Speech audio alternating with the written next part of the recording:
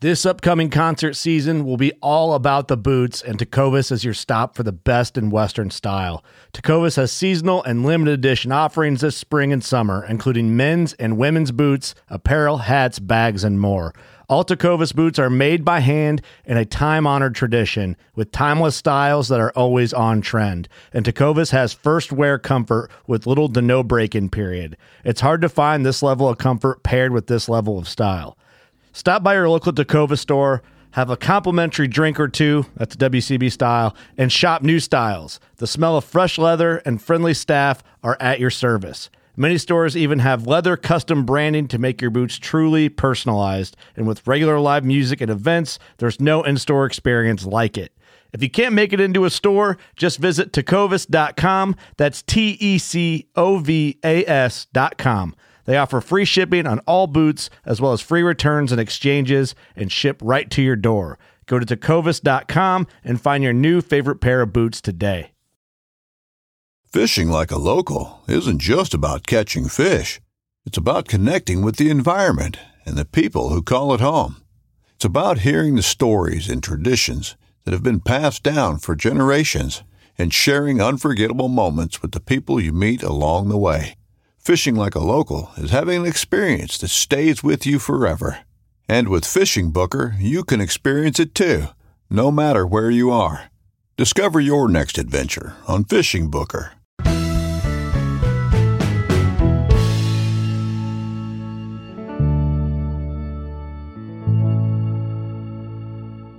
Hello and welcome to the Farm Traveler Podcast. This is episode 17, and our guest today is Cassie Tom Rowland of Tom Farms in Leesburg, Indiana. Cassie's going to talk to us about her family farm, which was started by her grandpa back when it was only 120 acres, and then now is 19,000 acres up in northern Indiana. They grow corn, soybeans, and sweet corn, and her dad is also the UN ambassador for the Food and Agriculture Department. It's a really cool conversation. We're going to talk about how their farm started, what they do now, how they do it, how they use social media to kind of build followers and build their brand, and also how they handle having to do H-2A visas to bring in individuals from South Africa to help with their farm. So it's a really cool conversation. Thanks for listening. Hope you enjoy it.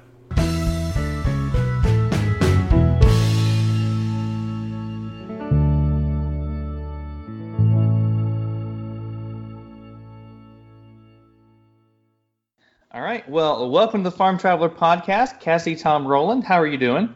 Hey, I'm doing good up here in soggy Indiana. I can imagine. Yeah, so you're in Leesburg, Indiana, and you're with Tom Farms. So walk us through how you got your start in agriculture and why you work at Tom Farms. Now, it's a family operation. Kind of walk us through your start in agriculture and kind of how the Tom Farms started. Sure. So Tom Farms was started back in 1952 by my grandpa, Everett Tom. Everett Marie Tom grew up here in Indiana, and we actually, started the farm in 1952, but we were farmers all before then. Actually, back in 1837, the Tom family settled on this ground that we still operate on in Kosciuszko County today. I always often refer to my grandpa. He's still around. He's 90. My grandma's 88, and my grandpa operates a small cattle herd.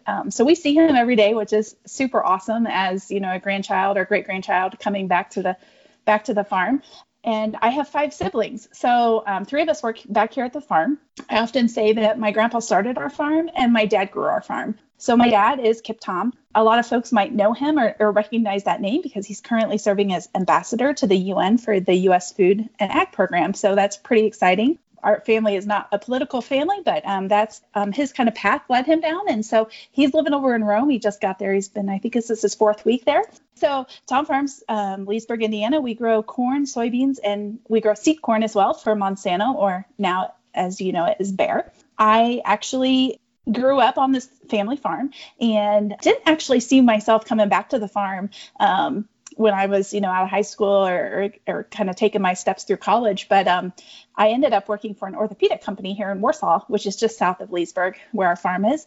Orthopedics is very well known around the area. Warsaw is actually orthopedic capital of the world. And so I worked in orthopedics at a place called Biomet, and now it's called Zimmer Biomet. My dad actually just had a job open here at the farm to help out with logistics. And so he's like, hey, are you interested in this? I think you do really well at it. So I ended up coming back to the farm, running our logistics when we had that. We sold that piece off in 2012. And at that point, I took a different step here at the farm. So today I handle human resources, all of our land partner relationships, contracts, and all of that, as well as any sort of events that come along the way. We host some larger events throughout the year. We welcome people into our farm every day. We have quite an open door policy for anybody that might want to come and visit us. I had some visitors here today from Nebraska. I had folks here last week from Italy. So folks from all over the world come and visit us. I think they find us on social media and think, oh, I should go there. So I take care of those folks. Any sort of educational opportunity, I do that as well. On top of that, I handle our social media, which is like the funnest part of my job. So that's day to day what I work on. My husband and my aunt and my two brothers work here as well as I have like 26 full-time employees. So again, my grandpa started our farm with 120 acres. My dad grew our farm today where we have production on about 19,000 acres. So it sounds like you're a little busy, just a tad busy at Tom Farms. That's really cool though. Yeah. So yeah, we try to do everything in-house that we can. That's one thing that efficiencies we see, and especially when it comes to seed corn, because there's a lot of processes that happen within the field when you're planting seed. A lot of folks don't know about seed corn, and that's okay. Even farmers sometimes are like, wait, what's seed corn? Seed corn is the hybrid that makes your corn for next year. So we grow it for, like I said, it's a hybrid. There's male and female out there, which is crazy when you think about that, that there's male and female corn. And we actually, the male pollinates the female. And once the male's pollinated the female corn, the male corn actually gets destroyed, which seems really sad to me, but it actually gets, it's cut down. Anyway, so that's a little bit about seed corn. You kind of touched base on this also in an email you sent me. You guys are located between the orthopedic capital of the world and the RV capital of the world, which is really cool. Yeah. So what's it like finding labor up there? And you said you guys are an H-2A program. So what exactly is an H-2A program, and how do you handle finding labor in an area like that? Yeah, so where we're located is directly right in the middle of the orthopedic capital of the world and the RV capital of the world. And what that means for us is that we have to be extremely competitive when it comes to hiring the right people and making sure that they're happy and their benefits are good and all of the things that go along with that. So for us, we really struggle with finding that seasonal employee. If you look within our county's unemployment rate, it's nearly zero. And for those folks, those are the people that make up that just very small percentage. It's folks that just don't want to work, probably. However, the U.S. has a great program that's called the H-2A visa program. It's actually a visa that one can apply for from other countries, and they can actually come to work here in the U.S. So how we got into that is we had a lot of friends across the states that have used this program in the past. We find that there were a lot of South Africans. South Africa is fairly progressive when it comes to farming. So we knew that might work for us. So they're actually here for 10 months, or I guess a little less than that, about 9 months. So they came in March, towards the end of March, and they're here through November. They're here during our busiest seasons. On top of those 19,000 acres, we actually have about 90 irrigation pivots. So certainly all of that keeps our staff really busy. We have 4 H-2As, all great guys, younger guys, here to work, here to just put in a lot of hours. On top of that, we have about 22 other employees that are full-time. And it's really difficult to find help. In our last little hiring spree, I guess you could call it, that we did, we hired a guy from Connecticut, a guy from Ohio, one from Nebraska. So we kind of have them all over the place. But that's what we have to do to find good help. And again, we just really have to be competitive, offer benefits just like any other business would. Right. Yeah, I can imagine. So how long have you guys been doing the H-2A program? 2 years? So this is our second year of the H-2A program. Have you seen employees return from the first year returning for the second year? Yeah, so it would be our goal to continue just to get the same ones back every year. This is our second year, and we brought 2 back that we had last year. It's really great if you can bring them back because you're not retraining all over again. The one thing we noticed is their culture is so much different in South Africa than it is here. Even when you think down to how our roads are structured, our infrastructure, it's so different. And just really just working with them to get them all to figure it out. And we give them all the tools that they could possibly need, but sometimes things still happen. One of our guys pulled into a Walmart instead of pulling onto a highway and kind of got wrapped up into, 100 feet of a tractor and cultivator and rolling basket behind him. And he was in the Walmart area and he should have been on a highway. Anyway, just figuring all that out has just taken some time. And that last year when we did that in 2018, we really had just to look at all that and be like, okay, we know we're going to have these challenges, but we do think that it's not only helping us to have them here seasonally, but it's also helping them back at home as well in South Africa. For a lot of people, a lot of folks out there don't realize how good we have it here in the U.S., especially when it comes to agriculture. In other countries, it's just not that way, especially South Africa. They're in a really troubled times there. And so hopefully, we keep on bringing these guys back. But if we don't, then they've really gotten some valuable time here behind a tractor wheel and just really worked to improve themselves and helped us out along the way as well. I typically get people every day on our social media feeds. I have probably someone every day reaching out to me from across the world asking, hey, can I come work for you in your H2A program? I wish we could take them all, but unfortunately there's a lot of rules that go along with getting H2As. There's lots of hoops to cross, I guess is what I'm saying. Lots of hoops to jump. And so. Yeah, I can imagine there's a bunch of hoops, and I mean, especially with immigration now. So I bet there's a lot of stuff you got to jump through and that your employees have to jump through. But that's really cool. It seems like they can learn some stuff at your farm, and then once they go back to South Africa, they can kind of put that to use there and kind of help improve that local industry. So that's really cool. So you manage Tom Farm's social media. What's that been like? Like, how did you start it? What's it been like the past couple of years? What are some things you've learned kind of along the way? Yeah, absolutely. So we started our social media with, a simple Facebook page, like a business page. And it was really just to tell our story, the Tom family story and the Tom Farm story, to educate others about just agriculture in general and just to be a positive light. I feel like so much social media is misinformation or what have you. So that's how we started it. And I just gradually moved into Instagram and Twitter. So Facebook came first, and then we started our Twitter account and then Instagram. Instagram by far has our largest following. I think we have around 33,000 following us, which just seems crazy to me that there's that many people interested in our story. There's been a lot of learning along the way. So a couple things that I really learned in the beginning is really you just need broad shoulders, because some of the people following us are following us just trying to be hurtful, I guess, to the American farmer.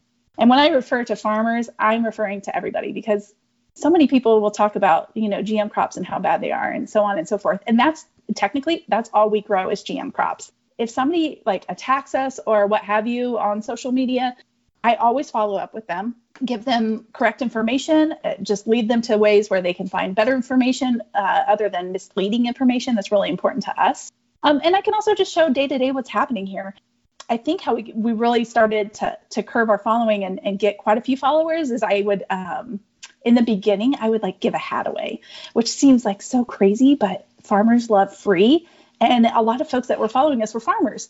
So I was I would just give away a hat every now and then and just be like, hey, let your friends know to follow us. We're just going to talk on our social feeds about the importance of agriculture, the American farmer. We're going to talk about Tom Farm some too, but we'll show you some cool pictures of what our equipment's doing. Sometimes what's not so cool, like a tractor getting stuck or, something not so pretty. It's not always rainbows and unicorns. I say that all the time. But certainly I think people need to see that, because it's not always super great information, or it's just something maybe funny that happened at the farm. A couple of years ago, I posted a picture, a Volkswagen car that was stolen, and it ended up in our irrigation lane. And the irrigation, just how they parked it, was right under the tires where they roll. And it walked all the way over and across the car and completely destroyed the car.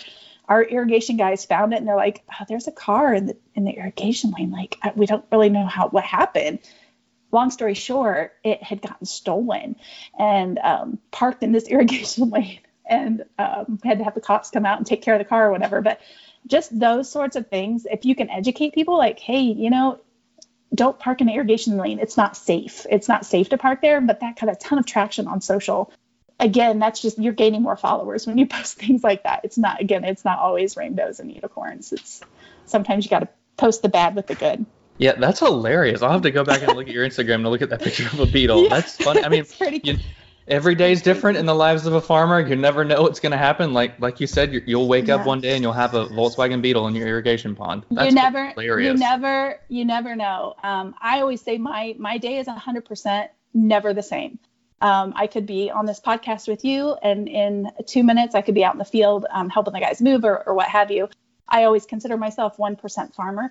That's who I am, and that's what I typically don't. When people think of farmers, they think of somebody driving a tractor, but there's so much that goes on behind the scenes that somebody's got to do, like take care of insurance claims and things like that. So that's typically where I spend my day. So that's why I always consider myself 1% farmer.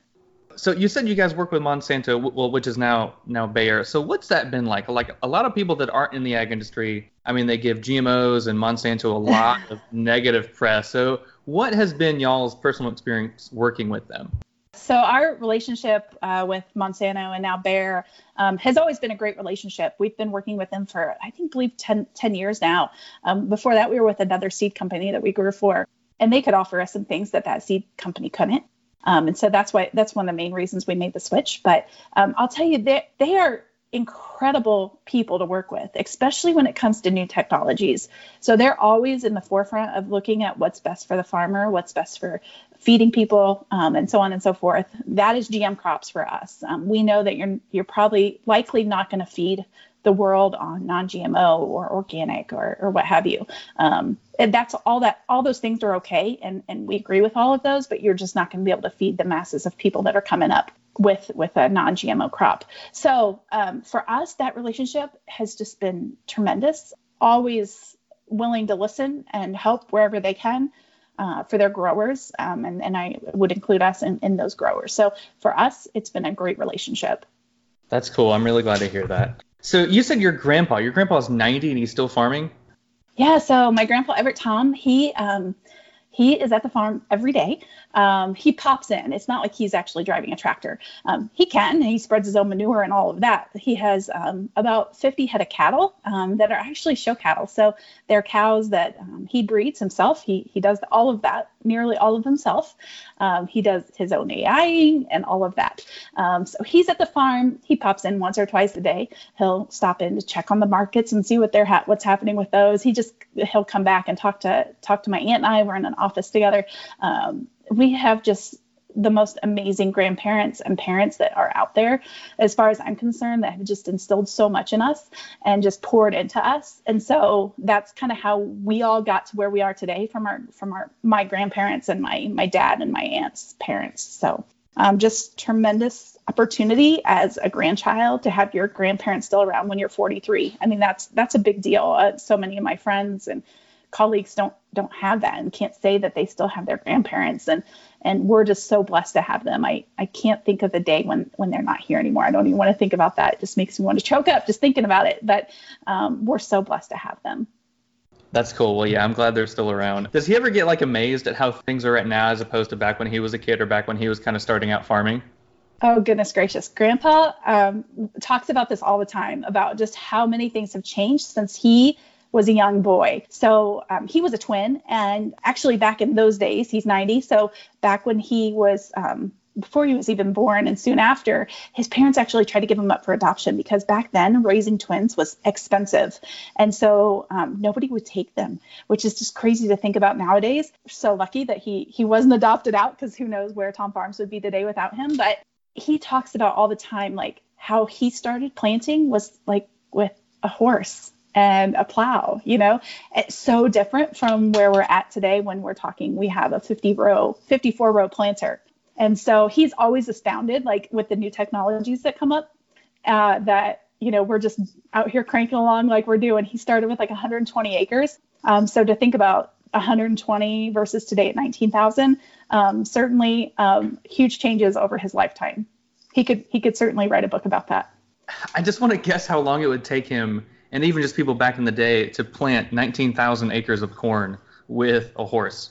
I mean, I can't even imagine how long that would take. I don't think you could ever do it. You would never, you would never stop the whole year long. You'd be planting 24/7. So it's hard to believe, but there's still people out there that do it that way. We have a pretty decent sized Amish community. Actually, telling a tour that came in today from Nebraska, that we drove by this field when I was out and about with them. We drove by this field and I'm like, just a couple years ago, I just happened to be in this area. I was probably taking parts to one of the guys or something. We had our 54 row planter in this field. So it's a DB90, so it's 90 foot long, and we're on 20-inch rows, which is a little different for people to think about, but we're on 20-inch rows. So our planter is like 54 rows. It's big, right?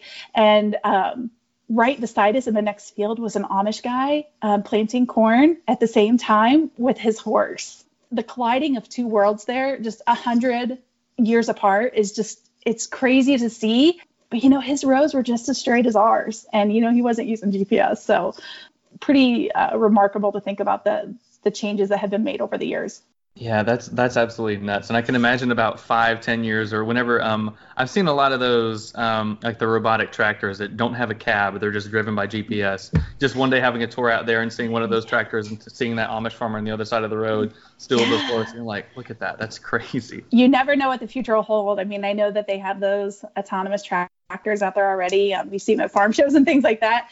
I don't know at what point we'll get to that point. I don't know if they'll be in my lifetime or my kids' lifetime, but you never know. Technology is moving just so fast, and we just try to embrace every piece of technology that comes our way. You've touched base on your agritourism, on bringing in a bunch of people to kind of see your operation. How long have you been doing that, and what are some aha moments that you've kind of seen? Yeah. So we have welcomed visitors to our farm probably since before I was even back at the farm years ago.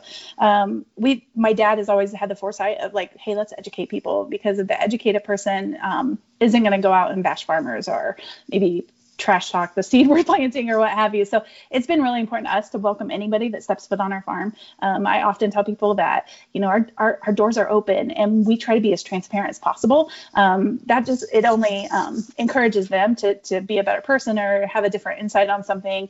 So it's really important to us. I'll tell you, our biggest, probably my biggest aha moment with welcoming people in, are kids of all people. They're so impressionable.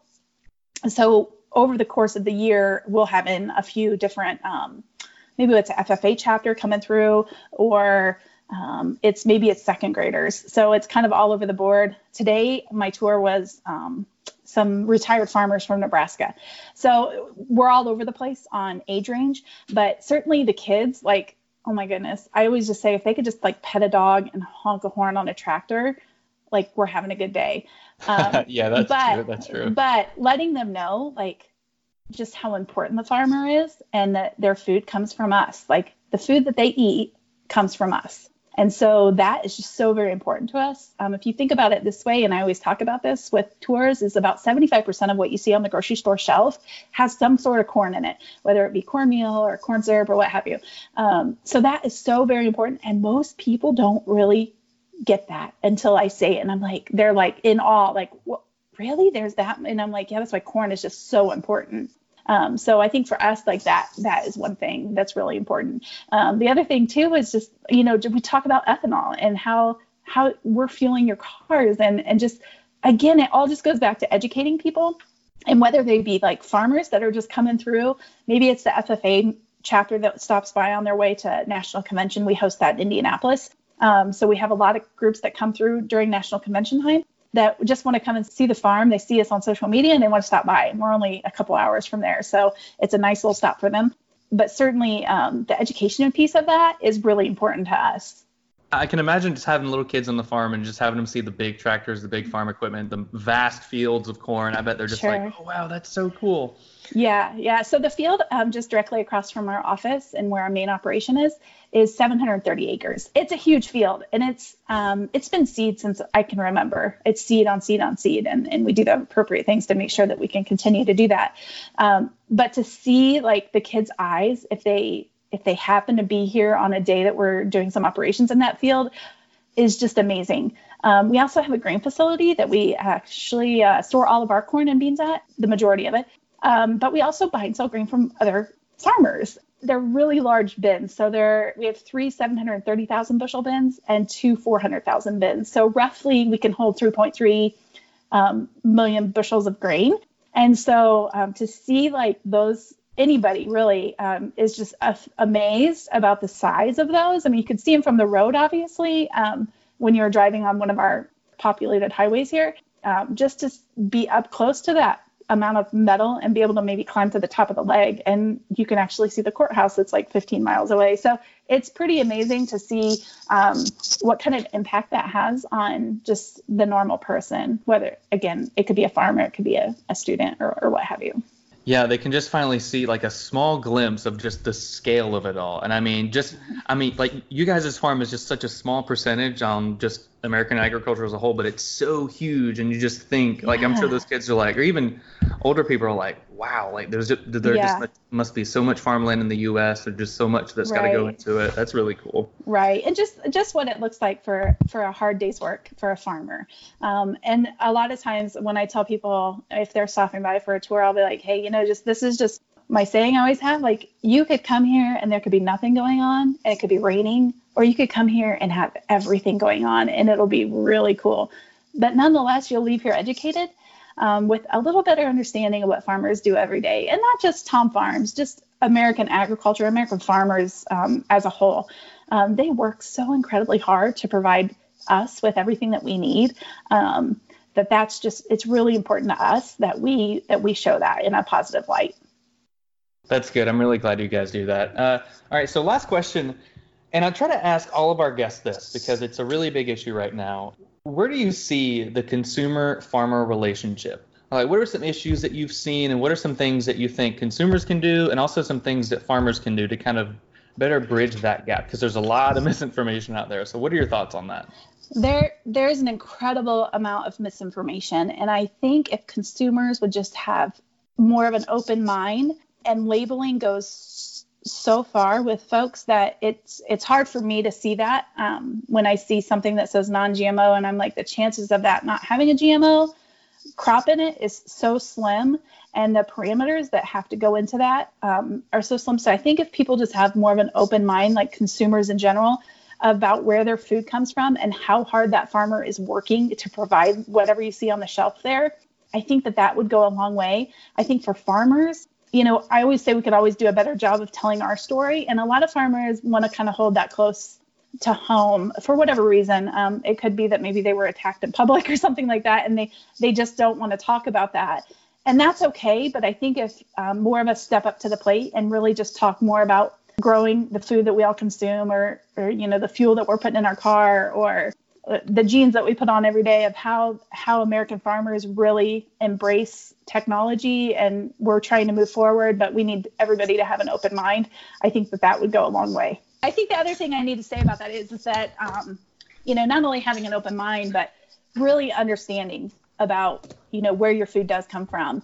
And I think one thing farmers can do a little better is maybe opening their doors and saying, okay, I might have an issue, but let's bring somebody in that can help me with that, and so on and so forth. So I think it's really important to just embrace that, being transparent with others. We're not saying that everybody does everything right, and we don't do everything right. We know that full on, but just keeping that open mind, and if other people would just be more transparent as well, I think that would be helpful. If we take, the 2% of farmers, and if even 1% of them would be more open to letting people see what they do every day, I think that would make a world of difference. Yeah, I totally agree. And I've seen just so many more farmers nowadays just opening up their doors, even on social media, and just kind of posting every day, like, hey, this is what we're doing. This is how we milk our cows. This is how we raise them, all this jazz. So absolutely. We use the hashtag Today at Tom Farms, and I only use that hashtag when it's actually happening today at Tom Farms. Yeah, that's one thing that we do. We try to post every day. It doesn't happen every day like I would like. Sometimes it's really boring around here. Like today, it's raining again. We certainly don't need any more rain. We're not planted yet, much like a lot of other farmers around our area. So some days you just don't post, but I do try to post nearly every day.